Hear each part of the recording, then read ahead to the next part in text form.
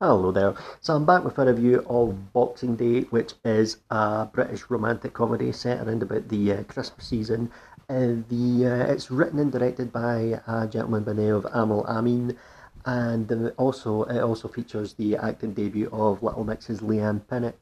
So basically, it's a simple story. It's a romantic comedy. You've got this British guy. He's got his girlfriend in America, and he has to come back to Britain to meet his family for the Christmas season, and he also runs into his ex, who's now a massive global singing superstar, which played by Leanne Pinnock.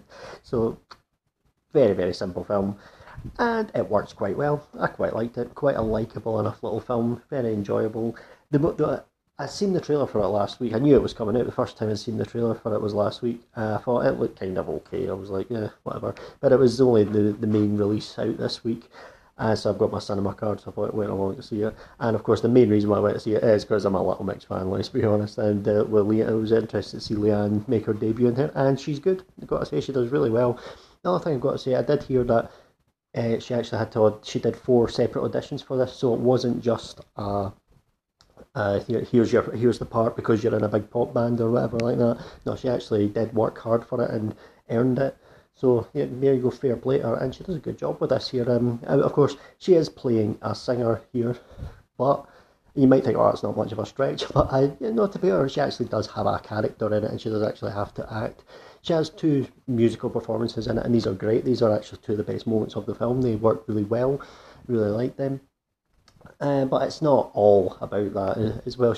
One thing I heard, she was going to be in this a while back, and I did wonder. I didn't realise it was going to be such a good part. She's like the third lead in it, or her name's third on the credits, and it's actually a really really good part. She's in it pretty much all the way through, and so it was. I did wonder if when I heard she was going to be in it, was she just going to show up or just show up and sing a song or whatever? But no, she actually does it.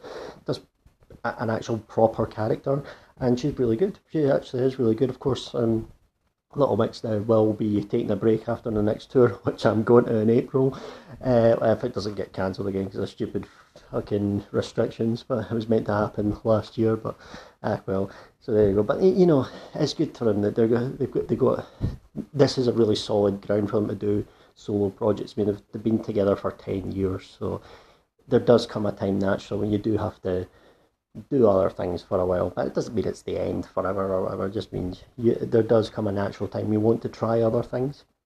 10 years is a long time to be in the same group, but they've stood the test of time, which a lot of talent shows and winners don't. They really don't. Some of them are just gone within 10 months, never mind 10 years.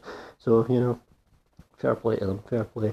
Of course, as well, Jade auditioned for Jasmine for the Aladdin live action film as well. So unfortunately, she never got that. But it's impressive that she actually got that far. So there's a lot. They'll have a lot going for them. I've got to say that. Then this is a really good step in the right direction there for Leanne.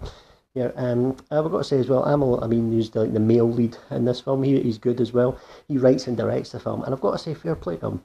He doesn't just give himself all the best lines. He actually lets other people have it. In fact, the most of the laughs really come from like the uncles that are there at their gala, and they get all the best laughs from it. They are the funniest characters in it. But he does, and sometimes he actually puts his own character in an unfavourable light. He does sometimes do that, and you know what? Fair play for actually doing that, for being generous enough to give other people the spotlight and other people some of the best lines, and to even do that for make his character not always be the most likable at times. Although overall he is, but you know, fair play to him to actually do that, because a lot of people with their ego wouldn't do that. So there you go. But as I mentioned, the cast are all likable. It's well, I said the uncles are quite funny and things like that. It's never laugh out loud funny or anything. The film, it's just the uncles are the funniest part of it, but it's never laugh out loud funny.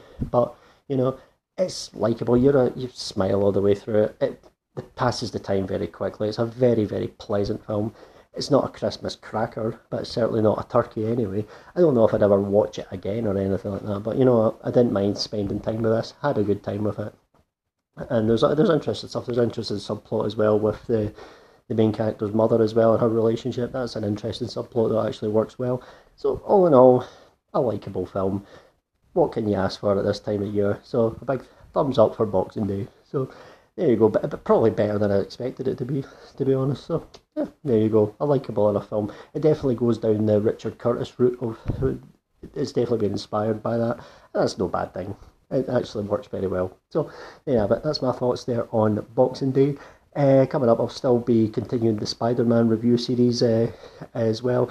I haven't seen this week's Hawkeye yet, but once I do, I'll do my review and spoiler talk for that. So there you go. Thanks ever so much for taking the time to listen, and goodbye.